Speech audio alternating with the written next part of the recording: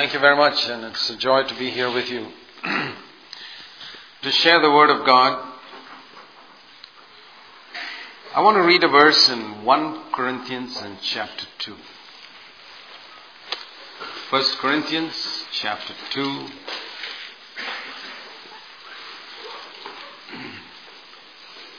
And verse 9. Here it says that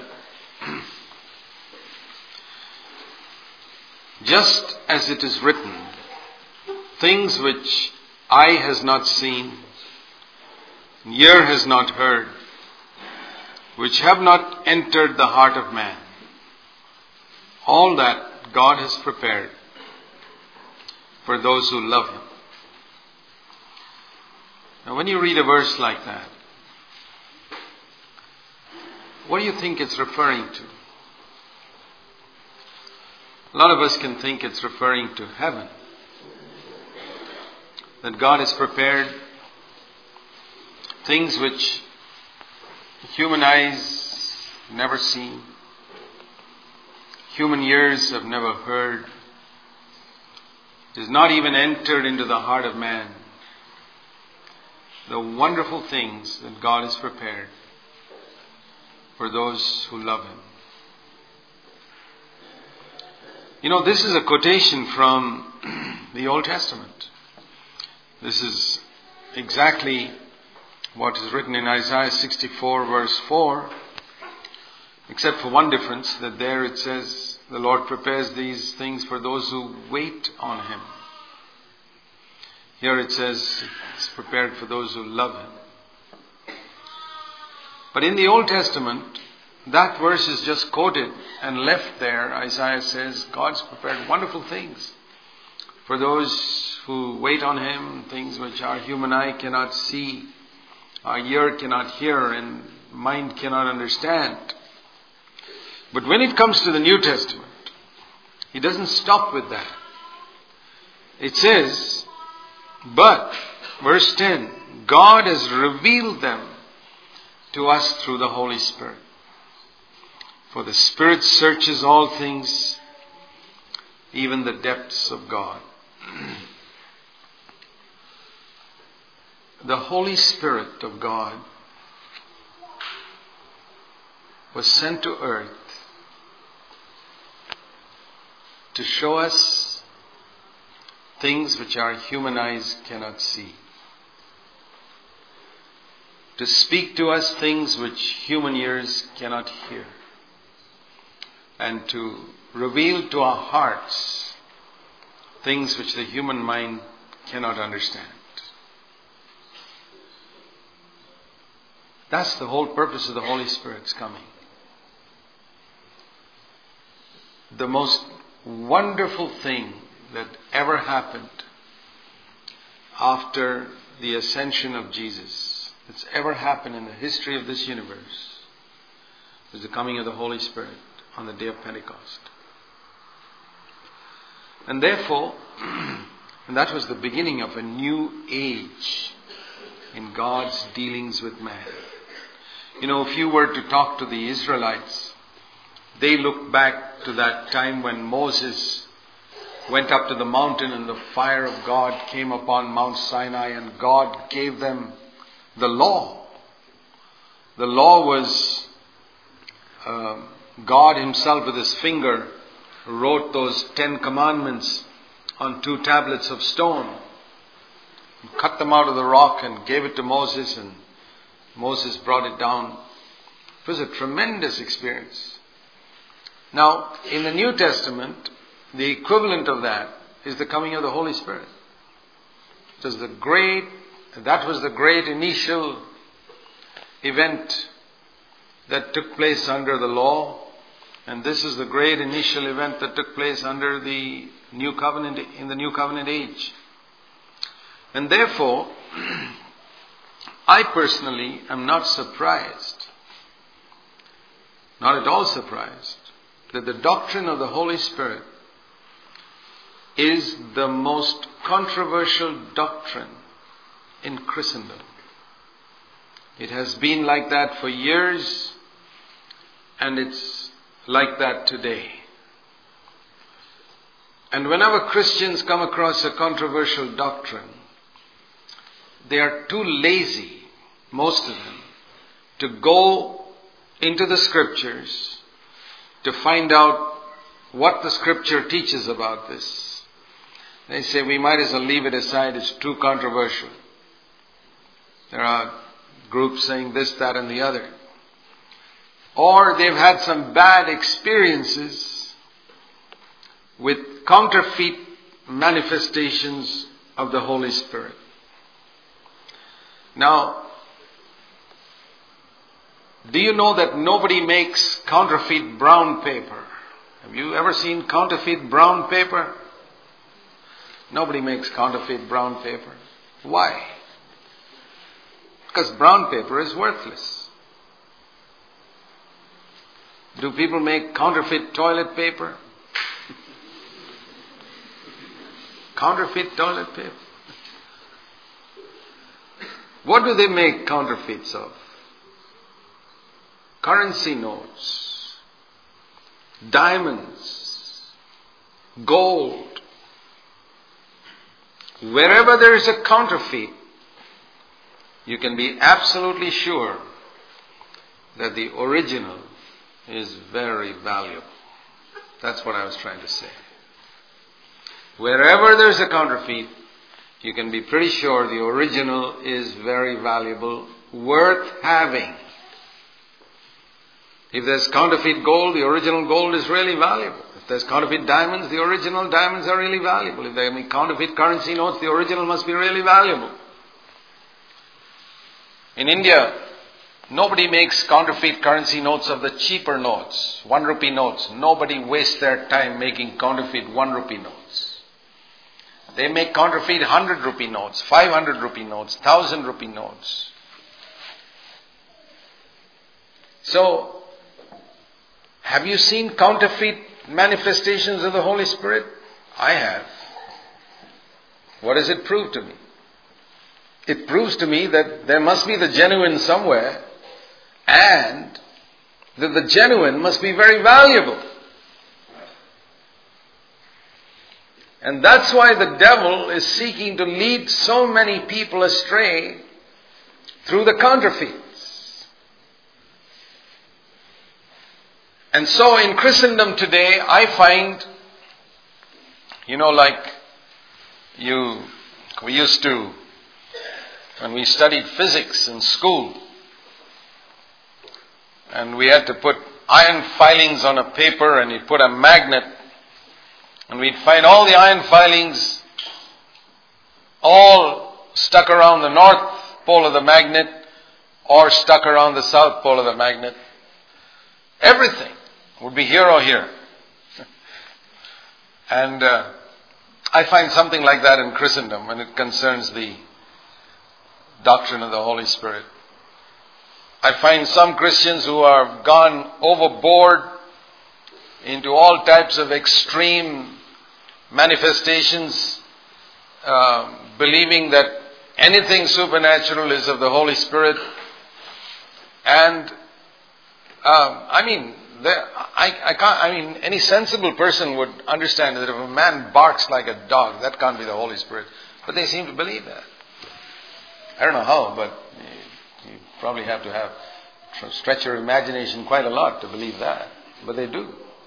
And then, that's one side. And then you have these other multitudes of Christians reacting against the whole thing and saying, I don't want to have anything to do with this. I'm quite happy with the little bit that I know. I've got, my sins are all forgiven and I'm on my way to heaven.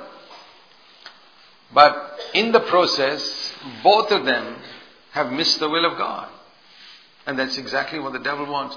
You see, the narrow way is a very narrow, very, very narrow path.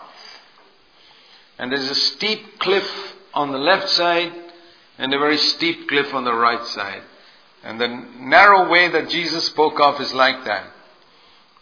And you have Christians falling over the left side into extreme manifestations. And then you have Christians backing away from those extreme manifestations and falling over the right side who don't have anything.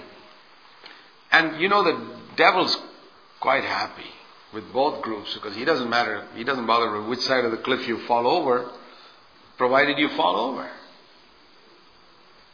So long as you don't walk that narrow way, the devil's quite happy. He doesn't bother whether you go to this extreme or that extreme. Now, the only way to keep on that narrow path, the Bible says, let us run the race. There's a race that we have to run on this narrow path. Jesus said the way to life is very narrow, and few there be that find it. Few find it because a lot of people go to this side or that side. Now, the only way to stay away from this side or that side is to do what it says in Hebrews 12, that when we run this race along this narrow path, we look unto Jesus. Turn to Hebrews chapter 12. Hebrews in chapter 12 and verse 1. The last part it says, let us run with endurance the race that is set before us, fixing our eyes on Jesus, or looking unto Jesus, the author and perfecter of our faith, who endured the cross, for the joy set before him, endured the cross, despising the shame, sat down on the right hand of the throne of God. Now, the only way to avoid going astray is by looking unto Jesus. In him we see that perfect balance.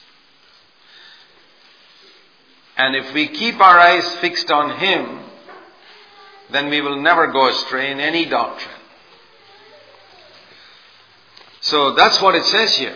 Let us run the race along this narrow path, fixing our eyes on Jesus. Never take your eyes off Jesus. You remember what happened to Peter when he was walking on the water and he took his eyes off Jesus for a moment. Not for long. He took his eyes away from Jesus and looked at the wind and the waves, and he immediately sank. And that was to teach us that the moment we take our eyes off the Lord, we will start sinking. Immediately. A lot of Christians are sinking because they don't have their eyes on Jesus Christ. They have their eyes on some leader who they have a lot of confidence in, perhaps, and a very gifted man, perhaps. You know, the number of people today in Christendom who admire a leader so much that his word is law even more than the word of God. Well, I say such people deserve to go astray. They deserve to go astray because they've taken their eyes off the Lord. Such people deserve to sink because they have disobeyed the Scriptures, which tells them to look unto Jesus, and instead of looking unto Jesus, they look unto a man. They deserve to sink.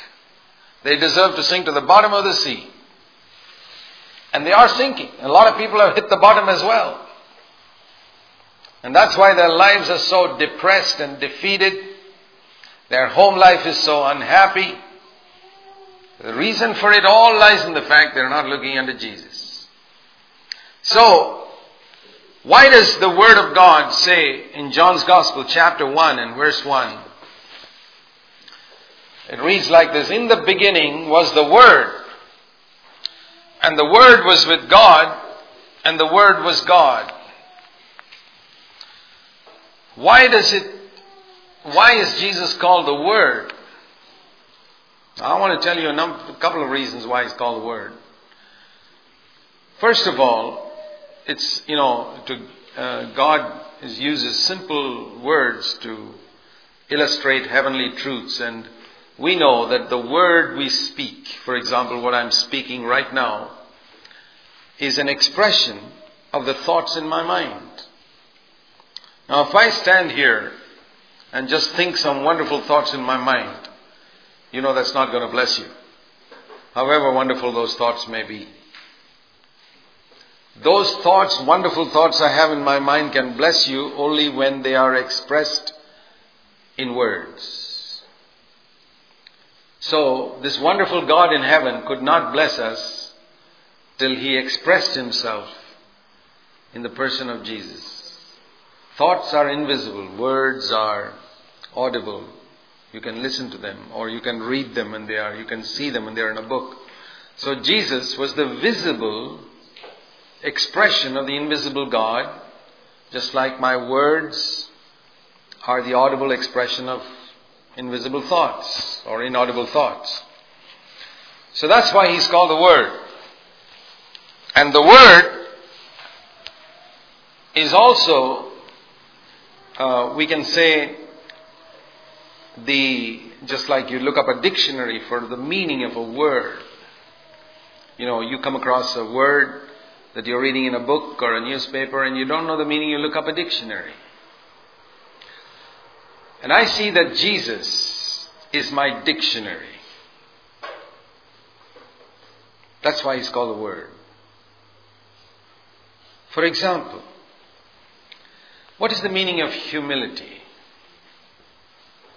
We all have to be humble. What is the meaning of humility? You can look up a dictionary and get a wrong understanding of humility. There are a lot of Christians who got a totally wrong understanding of humility. They think humility is to say, oh, I'm such a wretched sinner, or to put their head down and walk in a sluggish type of way, or to dress very simply. All types of crazy ideas about humility. That's not humility. Jesus said, learn from me, for I am humble in heart. So if you want to learn humility, the meaning of it, you've got to look unto Jesus. Lord, what's the meaning of humility? And I look at Jesus, I understand what humility means. It means to be nothing so that God might be everything. In very simple words. When you are willing to be nothing so that God can be everything in your life, you're a humble person. That's how Jesus was. Even though He was the Son of God, equal with the Father from all eternity, when He walked on earth, He would always refer to Himself as an ordinary man. He said, I'm a son of man. Son of man means I'm an ordinary man. He lived like that. He was, even the last day of His life, He was washing people's feet. But His humility also included, driving people out of the temple with a whip. Now if you saw somebody driving people out of a temple with a whip, you wouldn't think he's a humble man. But Jesus was a humble man. You see, humility meant being nothing. That if God told Him to use a whip and drive people out, He would do that because He was nothing. He wanted God to be everything. So our concepts of humility can be wrong. If you see a man getting up in a pulpit and calling people, you generation of vipers, how will you escape the damnation of hell? You'd say, boy, that man's not a humble man. But that's how Jesus spoke. That's how Jesus spoke. And He was the humblest man that ever walked on the face of the earth. You see, we've got some twisted ideas of humility because we look into an English dictionary to get its meaning. Jesus said, learn humility from me. Not from a dictionary. You'll get all your meanings of Scripture wrong if you look into an English dictionary. Jesus is the dictionary. Jesus is the Word made flesh. The Word manifested in flesh. Humility manifested in flesh. You see it in Jesus. A humble man can easily get up and expose Pharisees ruthlessly. Just as much as he can wash people's feet. He's as humble when he's doing one thing as when he's doing the other. Because his humility is being nothing so that God might be everything. And when he becomes nothing and God is everything, God may tell him to expose hypocrites in a church and he'll do that. Now if he was concerned about his own reputation, he wouldn't do that. You understand? He wouldn't do it because he'd say, boy, if I speak like that, people will think I'm a proud man and I want a reputation as a humble man, so I won't say that. Such a man is not humble because he doesn't want to be nothing. He wants to be something. He wants to be known as a humble man. Well, you can't be humble if you want to be known as a humble man. That's it. You got to be willing to be nothing. And where do I learn that? I learned that from Jesus. I don't learn it from the dictionary. Jesus is my dictionary. I learn love from Jesus. Otherwise I'll get all types of wrong ideas about love. Can you understand the love of God which Jesus described in the story of the prodigal son? That when the son went away, the father did not go seeking for him. Have you ever noticed that in that story? The father never went seeking for him. That was love. The father never sent him food packets to the far country. That's love. Love was such to let that prodigal son starve, sink to the level of the pigs. Don't send him any food packets. Don't send him anything. Let him come to an end of himself and come back. That's the love of God. Can you understand that type of love? You know, if you don't understand that type of love, you will hinder God's work on earth. I've seen a lot of Christians who, when God is disciplining a prodigal son, they go and give him food packets just to make sure that he never goes back to the father's house. You think that's love? That's foolishness. Because they got their definition of love from the world. They got their definition of love from the dictionary. Not by looking unto Jesus. I'm just giving you one or two examples. I could give you many more. So, Jesus Christ is the Word made flesh. Now we're coming to the Holy Spirit. We're talking about the Holy Spirit. If you want to understand what it means to be filled with the Holy Spirit, where shall we find the answer? How shall I find out what it means to be filled with the Holy Spirit? Shall I look up a dictionary? Shall I go and buy some book, some popular book in some bookshop which talks about being filled with the Holy Spirit? No. I shall look up my spiritual dictionary, which is Jesus. And I look at Jesus, the most perfect Spirit-filled man that ever walked on this earth, and I understand what it means to be filled with the Spirit.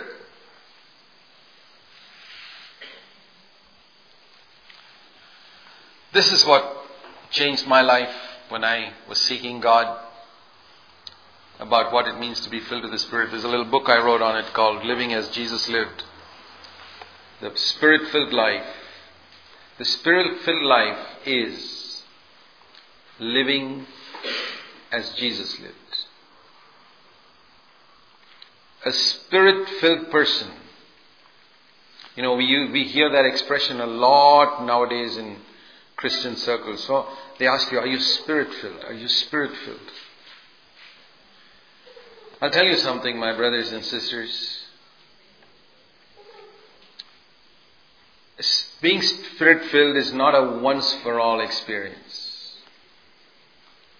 To be filled with the Spirit is a continuous thing. And those who are continuously full of the Spirit can be called men full of the Holy Spirit. But what is going to be the characteristic of their life? The more filled with the Spirit they are, the more Christ-like they're going to be. Because Jesus Christ is the standard. Looking unto Jesus. Now if you don't look unto Jesus, I guarantee that you'll fall on the left side or the right side. And the devil doesn't bother which side you fall over. You can go to one extreme, to some type of fanaticism, or you can go to the other extreme and reject everything and say, I don't want anything of the Holy Spirit. There are people like that. You know, it's like, to me, the Holy Spirit's power is like electricity. Electricity is a wonderful thing. We wouldn't be able to enjoy many things in this room tonight if you didn't have electricity, powering the lights, powering the amplifier, etc. But have you noticed that electric wires are always insulated? You know why they're insulated? Because they're very dangerous if they are not insulated. They kill. A man can touch an electric wire and die on the spot in just a few seconds. Where there's there is danger.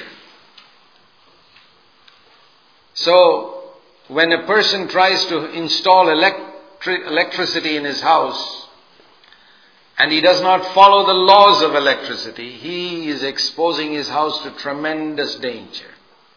Supposing he decides to wire his house with uninsulated wires. Say, I'm okay. And he's going to blow up his house and he's going to kill his children. And he's going to do a lot of harm in his house if he's got uninsulated electric wires running all over the place which anybody can touch and get killed by. That's exactly what's happening today with a lot of people who are talking about the power of the Holy Spirit, that they don't follow the laws of the Holy Spirit. It's like installing electricity without following its laws. And so, what do some other people do? You know what the other people do? Who go to the other extreme, they say, look at the number of people who are being killed over there with what they call electric power. We don't want electricity in our house. We'll just light a candle and live with that. Is that the answer? I know if you have a candle, nobody will be electrocuted. That's true. But you're going to miss out a lot of things that electricity could run. The answer is not to avoid electricity altogether. The answer is to have electricity and follow the laws of electricity. You understand what I'm driving at? The answer is to follow the laws of the Spirit, and we need the power of the Holy Spirit. When people are teamed up on two different sides, some emphasizing the fruit of the Holy Spirit, some emphasizing the gifts of the Holy Spirit, I'm not confused. I'm not confused because I go to the dictionary. Jesus, the Word made flesh. And I ask myself this question, what did Jesus have? Tell me. You know the answer. Did Jesus have the fruit of the Spirit? Or did he have the gifts of the Spirit? Which did he have? Which? Both. Right. So which should you have? Well, if you follow Jesus, I presume you should have both. The Bible says that Jesus was born of the Holy Spirit. In Mary's womb, the Holy Spirit came. And he was born of the Holy Spirit. And we also, when we are born again, we're not like Jesus in the sense that he was God, but in a spiritual sense. Something happened in us and we were born of the Holy Spirit. So Jesus had the Holy Spirit with him right from birth, and that's how he lived a holy life for 30 years. But yet, we read in Luke's Gospel chapter 3, in Luke's Gospel chapter 3, we read that when Jesus was being baptized, do you know what Jesus was doing when he was being baptized? How many of you have read the scriptures carefully?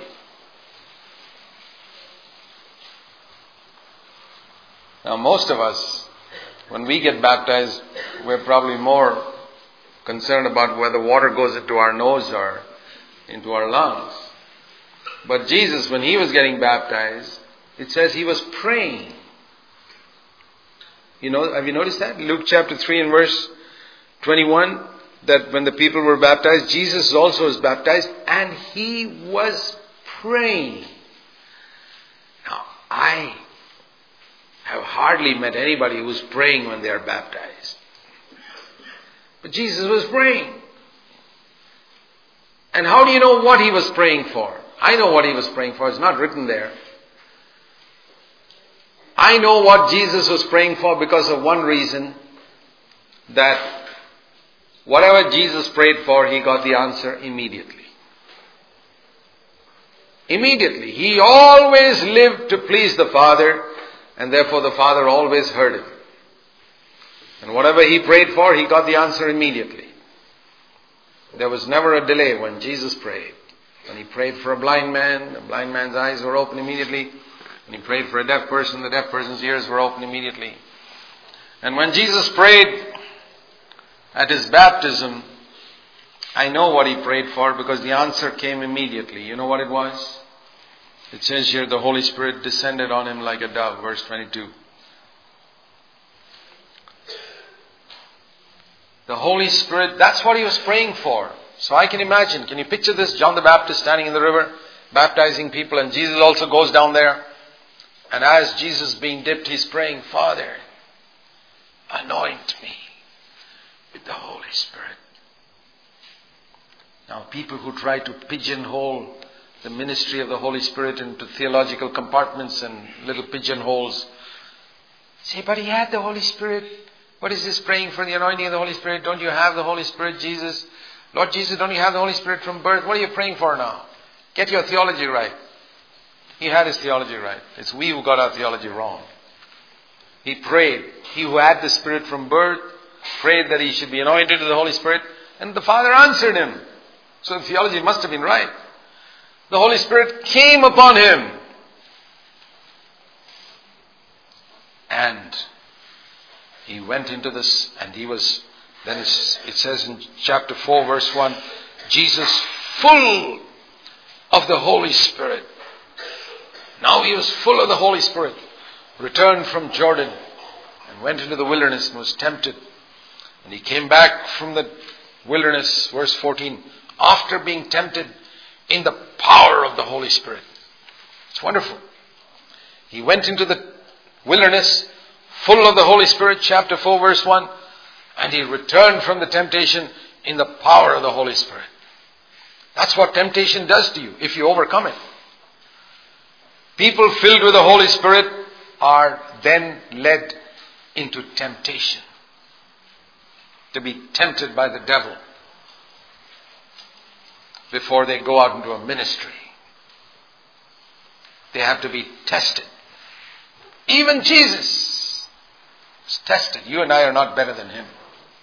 Jesus is my dictionary. He's the author and finisher of my faith. He's the A and the Z in the dictionary. That's the meaning of author and perfecter of my whole faith. Everything I want in the Christian life I find in him. As he was born of the Spirit, I want to be born of the Spirit. As he was anointed, I want to be anointed. As he was full of the Holy Spirit, I want to be full of the Holy Spirit. And I know as he was tempted, I will be tempted. But I know also that as he overcame, I can overcome. And I can return from temptation like he returned from temptation. Chapter 4 verse 14, in the power of the Holy Spirit. That's what temptation does for us. If we overcome it in the power of the Spirit gives us, we can return in the power of the Holy Spirit. There's tremendous authority that a man has when he's living an overcoming life in the power of the Holy Spirit, when he's overcoming temptation. Tremendous authority that a man can have. Jesus had such tremendous authority because he not only had the Spirit resting upon him, he went out and was tempted by the devil and overcame. For 40 days he was tempted and he overcame. We don't know what all areas he was tempted in for 40 days, but we do know. It says in verse 2 that for 40 days he was tempted by the devil. Have you noticed that? He wasn't just tempted on the last day. He was being tempted for 40 days. And on the 40th day, the last 3 temptations are mentioned to us in chapter 4. But those are only the last 3. There were probably 1,000 before that. He overcame 1,000 temptations. And then in the last 3 we read, he overcame also and he returned in the power of the Holy Spirit. There's tremendous authority when a man has overcome temptation in the power of the Holy Spirit.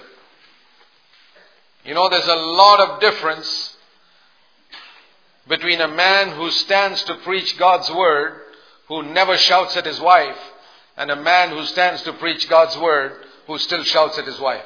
There's a world of difference between the two of them. There's an authority that one has, the other doesn't have. Both may have the same doctrine, but one has an authority the other doesn't have. because he's overcome a certain temptation.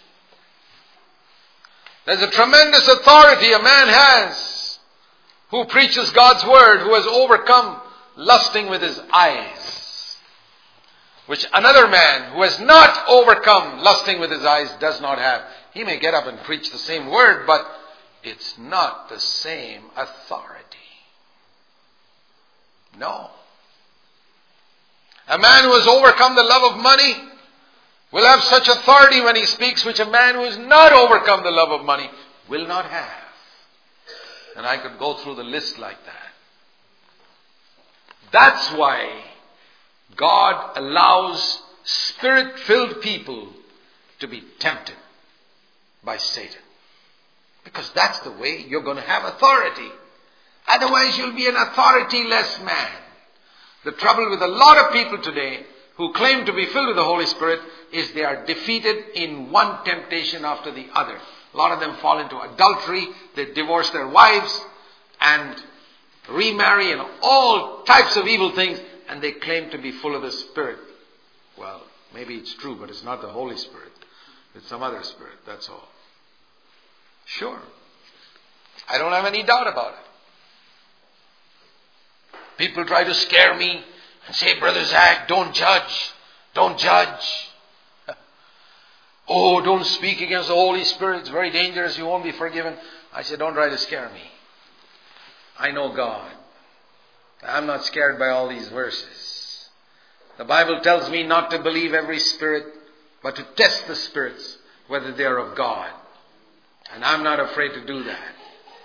Don't get scared by all these scary verses that people quote at you. A Spirit-filled man will be a Christ-like man. He'll be a man who overcomes temptation. He'll be a man who manifests the authority of the Spirit in his life, in his ministry.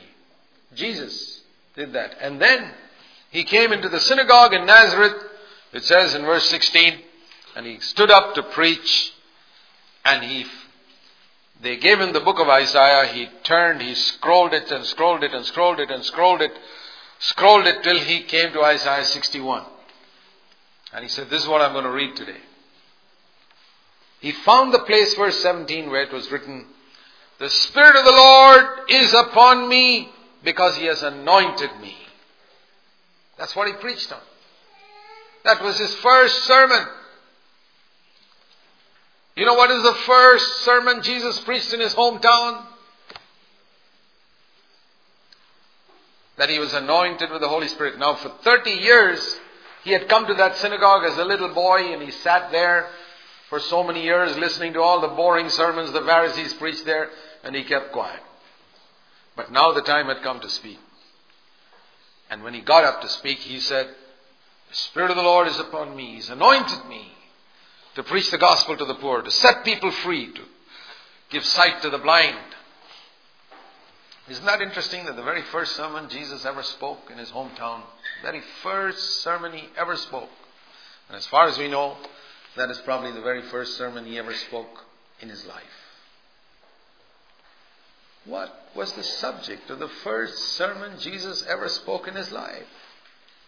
It was about being anointed with the Holy Spirit. Jesus valued it. Maybe you don't, but Jesus valued it. And I'll tell you my testimony. I have come to value the anointing of the Holy Spirit. It's the secret of the Christian life. If you go to the Old Testament, if you go to the Jewish people even today, and you ask them, what do you consider the most sacred thing of all? They'll say the law. The law. The law. What is the most important thing for you? You ask any Jewish person, he'll say the law. And you come to a Christian and say, what is the most important thing for you? He should say the Holy Spirit. Because the Holy Spirit replaced the law. Moses went up to the mountain and brought the law down. Jesus went up to heaven and sent the Holy Spirit down. It's exactly the same. This is the equivalent of that. Did you hear it? Moses went up to the mountain and brought the law down. Jesus went up to heaven and sent the Holy Spirit down. That law guided Israel. Everything in their life was governed by that law. And everything in the life of the Christian must be governed by the Holy Spirit. And if you take away the law from Israel, finished. They become like any other nation on earth. It's the law that made them distinct, different from all the other nations of the earth. And it's the Spirit of God that's supposed to make the Christian distinct from all the other people on the face of the earth. Not a particular doctrine. I tell you, it's a very sad thing that Christians try to distinguish themselves from others by a doctrine or a teaching or a standard of life. No, my brother. It's the Spirit that should distinguish us. Not a pattern. I find among Christians, for example, so many different groups. They distinguish themselves from that group on the basis of some doctrine. They have this type of baptism, we have this type of baptism, and they have this type of church government, and we have this type of church government, and they have this, and we've got this, and they've got that, and we've got this. Is that the way we're supposed to distinguish ourselves? I've often thought about the tabernacle. Have you studied the tabernacle? In the book of Exodus, you read about the tabernacle. The tabernacle was God's dwelling place in the Old Testament. And do you know that it's possible for you to make a tabernacle exactly like that Old Testament tabernacle? Because all the dimensions and everything are given us in Exodus. The material, the dimensions are all given. Any Philistine could have made that tabernacle. It was not only the people of Israel who could have made that tabernacle. Any Philistine or Ammonite or Moabite could have made a tabernacle exactly the same pattern. Do you know that it's very easy to copy a pattern? There are people today who call themselves New Testament pattern churches. It's easy to copy a pattern. I find in India, we have our conferences where we gather together people once or twice a year in Bangalore and in the other churches also. Other times of a year, we have about 7 or 8 of them a year. And when we come together in the conferences, we have sometimes visitors and other people, believers who come, and they are so impressed by the spirit of fellowship in our midst. And they say, boy, we want a church like this in our hometown. And they think the secret is in the pattern.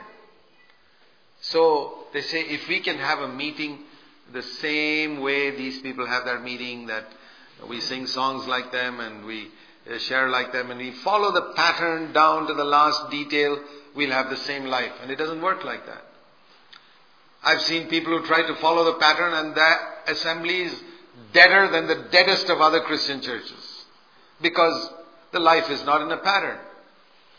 The Philistines could have copied the tabernacle's pattern exactly. But there was one thing in the tabernacle which the Philistines could not copy. You know what that was? What was that? What? The fire. There was what was called the Shekinah glory. The fire that rested from heaven on top of the most holy place of that tabernacle. You could copy everything else, but you couldn't copy the fire. No. That is New Testament pattern. It's not all the little details of how you have your meeting and all those things. It's the fire. If you don't have the fire, brother, it's no use. That's the Holy Spirit. That is what makes a Christian a New Testament Christian. That is what makes a church a New Testament church. That the fire of God is burning in the midst, exposing sin, setting people aflame with devotion and love for Jesus Christ. If that's not there, everything is worthless. Don't be satisfied when you preach God's word, that you're preaching the truth. It's good. We must be careful about the truth. Because there's a lot of error nowadays. But truth alone is not going to build up people. Supposing I stand here and say, listen to me, I'm speaking the absolute truth. And tell me how much it edifies you spiritually. 2 ones are 2. 2 twos are 4. 2 threes are 6. This is just the multiplication table. 2 fours are 8. 2 fives are 10. Don't worry, I'm only going to go up to 16. 2 6. Did I tell a lie? Was anything I told a lie? A lot of Christian preaching is exactly like that. It's like repeating the multiplication table. It's absolute truth. But there's no anointing, there's no power, there's no fire. Because there's no Holy Spirit. In India, when we go to buy meat, we go to the meat market and you have all the beef and all the other things hanging up there. All the flies sitting on it and it's hanging up there just in the open in the meat market. It's in Bangalore, it's like that. And your mouth doesn't water when you see, even if it's a chicken hanging up there, your mouth doesn't water when you see all that. But somebody buys that chicken, takes it home, and puts it on the fire. And boy, you're walking by that house and you smell it and you wish you could go inside and get a taste of it. What was the difference? That was that chicken on fire. That was the only difference. Same chicken that was hanging over there that didn't make your mouth water. Now see what happened to it when it was set on fire in the kitchen. That's the difference, brother, sister, between the Word and the Word set on fire. It's the power of the Holy Spirit. And every one of us can have it. I don't mean just when we preach from the pulpit. Even if somebody comes to visit you in your home and you share a word, maybe 2, 3 sentences with him, it should be the anointing of the Holy Spirit on it. There is a difference. Have you noticed how Jesus is, not only when he was preaching, sometimes one sentence,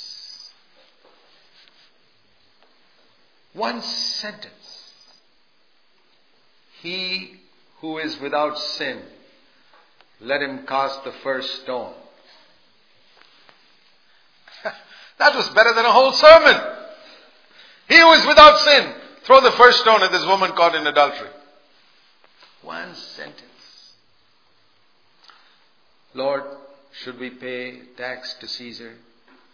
Render to Caesar what is Caesar's, and render to God what is God's. It wasn't a big sermon. One sentence. He was like that. He's my dictionary. He's my example. And you know how he was like that? You say, well, he was the Son of God. I know he was the Son of God. But when he came to earth, he did not use that power as the Son of God to live this life. He lived as a man anointed by the Holy Spirit. That's how he lived. And I say, Lord, that's how I want to live. When he preached, it says here in Matthew 7 and verse 29 and 28 and 29, when people heard, they were amazed. Matthew 7, 28, 29, that when Jesus finished preaching, the multitudes were amazed because he was teaching them as one who had authority and not as the scribes. The scribes just held up the chicken in front of everybody, and Jesus held up a cooked chicken which was on fire. And that's what they wanted. A lot of difference. A lot of difference. And the words he spoke and the way he lived. I think of a time when Jesus and his disciples were walking through Samaria, 13 of them. Now I know that when I have traveled with different brothers preaching the gospel or going to some place and we're all hungry, you know what we do? We all go to the restaurant to eat.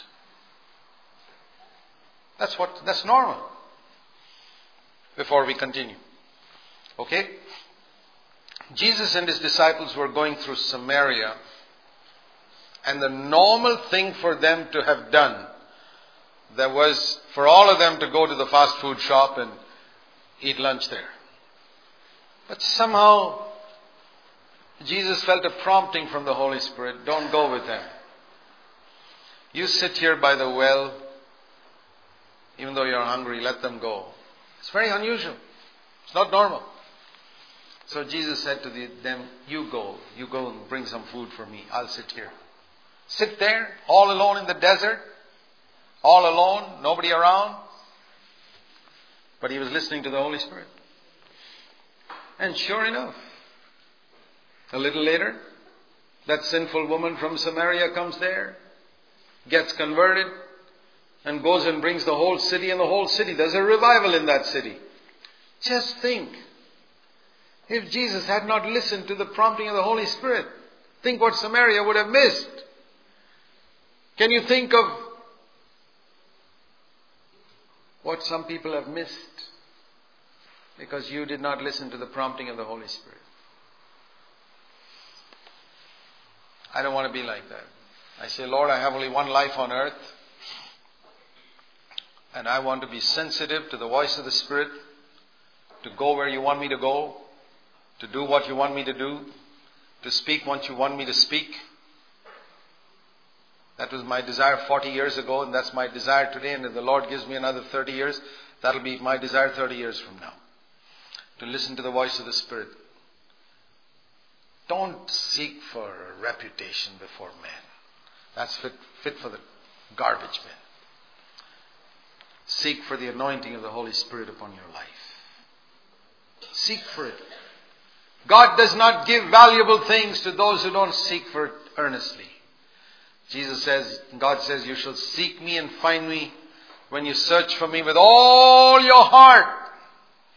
If any man thirst, let him come to me. Out of his innermost being will flow rivers of living water. You got to thirst.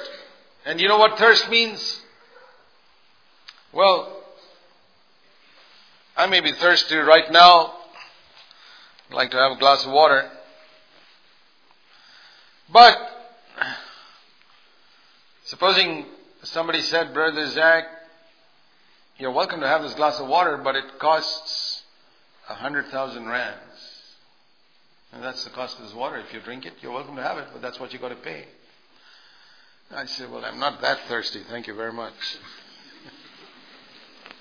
I'm thirsty, but not that thirsty. 100,000 rand. Sorry, I can live without it. But supposing I had been wandering in the desert for 1 week without water, dying of thirst. He says, water. I say, water. And somebody comes to me and says, water? Sure. 100,000 rand. Brother, whatever I have, take it. Give it to me. If I have 100,000 rand, I'll give it. Won't I? Won't you? Because now I'm about to die. That is thirst. When you can live the Christian life comfortably without the Holy Spirit because the price is too much, you're not thirsty enough. And I can tell you, in 100 years you will not receive the power of the Holy Spirit. You can pray, you won't get it. I'll tell you right now, you won't get it. You don't waste your time praying. But when you get desperate, when you say, Lord, I'm willing to pay any price. I don't care if all men reject me. I don't care if this doesn't agree with somebody's theology, I don't care what anybody thinks. I'm desperate because my life is defeated. I'm desperate because I'm wasting my earthly life. I'm holding up uncooked chicken before people, expecting them to come, be drawn to it. Something is missing, Lord. The fire is missing in my life. And I'm willing to pay any price. Fill me with your Holy Spirit. If he thirsts, Jesus said, if any man thirsts, let him come to me and drink. Open your mouth and drink. It's as easy as that. Believe.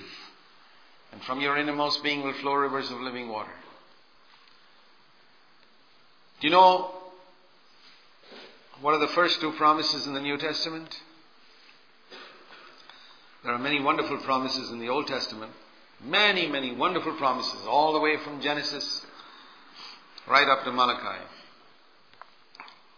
From the seed of the woman promised in Genesis 3 to the Son of Righteousness that will arise with healing in his wings, promised in Malachi chapter 4. There are wonderful promises, but when you turn over to the New Testament, to the pages of Matthew, you come across two promises which are the first two promises in the New Testament. Number one, you shall call his name Jesus, Matthew 1:21, because he will save his people from their sins. That's the first promise in the New Testament, that Jesus will save us from our sins. I think many of you have begun to experience that. What's the second promise in the New Testament? Matthew 3:11. He shall baptize you in the Holy Spirit and fire.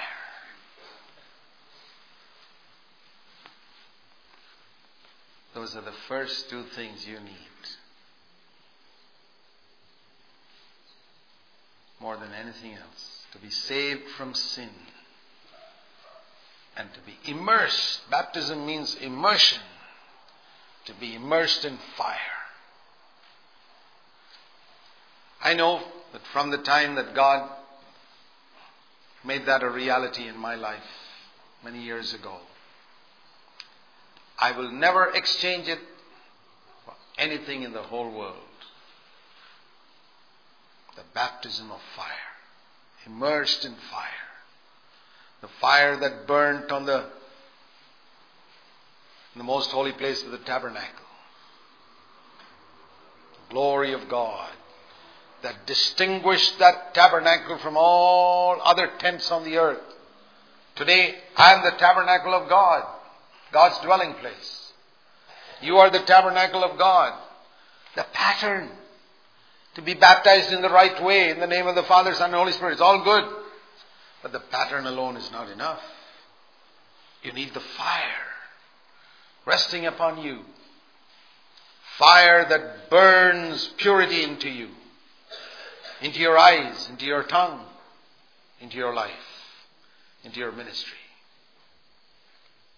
Dear brother, sister, can I encourage you this evening to seek God for something that you may have been missing in your Christian life. Don't let prejudice and theology stand in your way. Don't let the extreme fanaticism of some groups who talk about the Holy Spirit stand in your way. I don't agree with them. I remember as a young Christian, I went to some of these Pentecostal groups and I saw all the noise and the racket and I said, Lord, I don't want that. I want what Peter, James and John got on the day of Pentecost. There's nothing wrong with that. That's what I'm asking you to seek.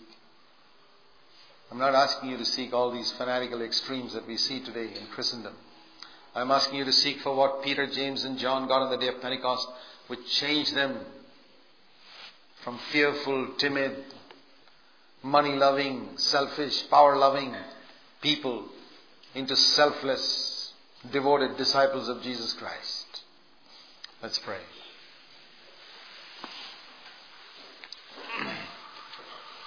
While our heads are bowed in prayer, if God has spoken to your heart, my brother, sister, respond to His word. Respond to His word. Don't let the devil take away that word from your heart. Say, Lord, the things which human eyes have not seen and ears have not heard and not entered into the heart of man, I want to know them by your Holy Spirit. I want you to fill me. I'm willing to pay any price. I surrender all to you. I'm willing to set everything right in my life. Confess every sin. Forsake everything that's wrong. Give up all worldliness.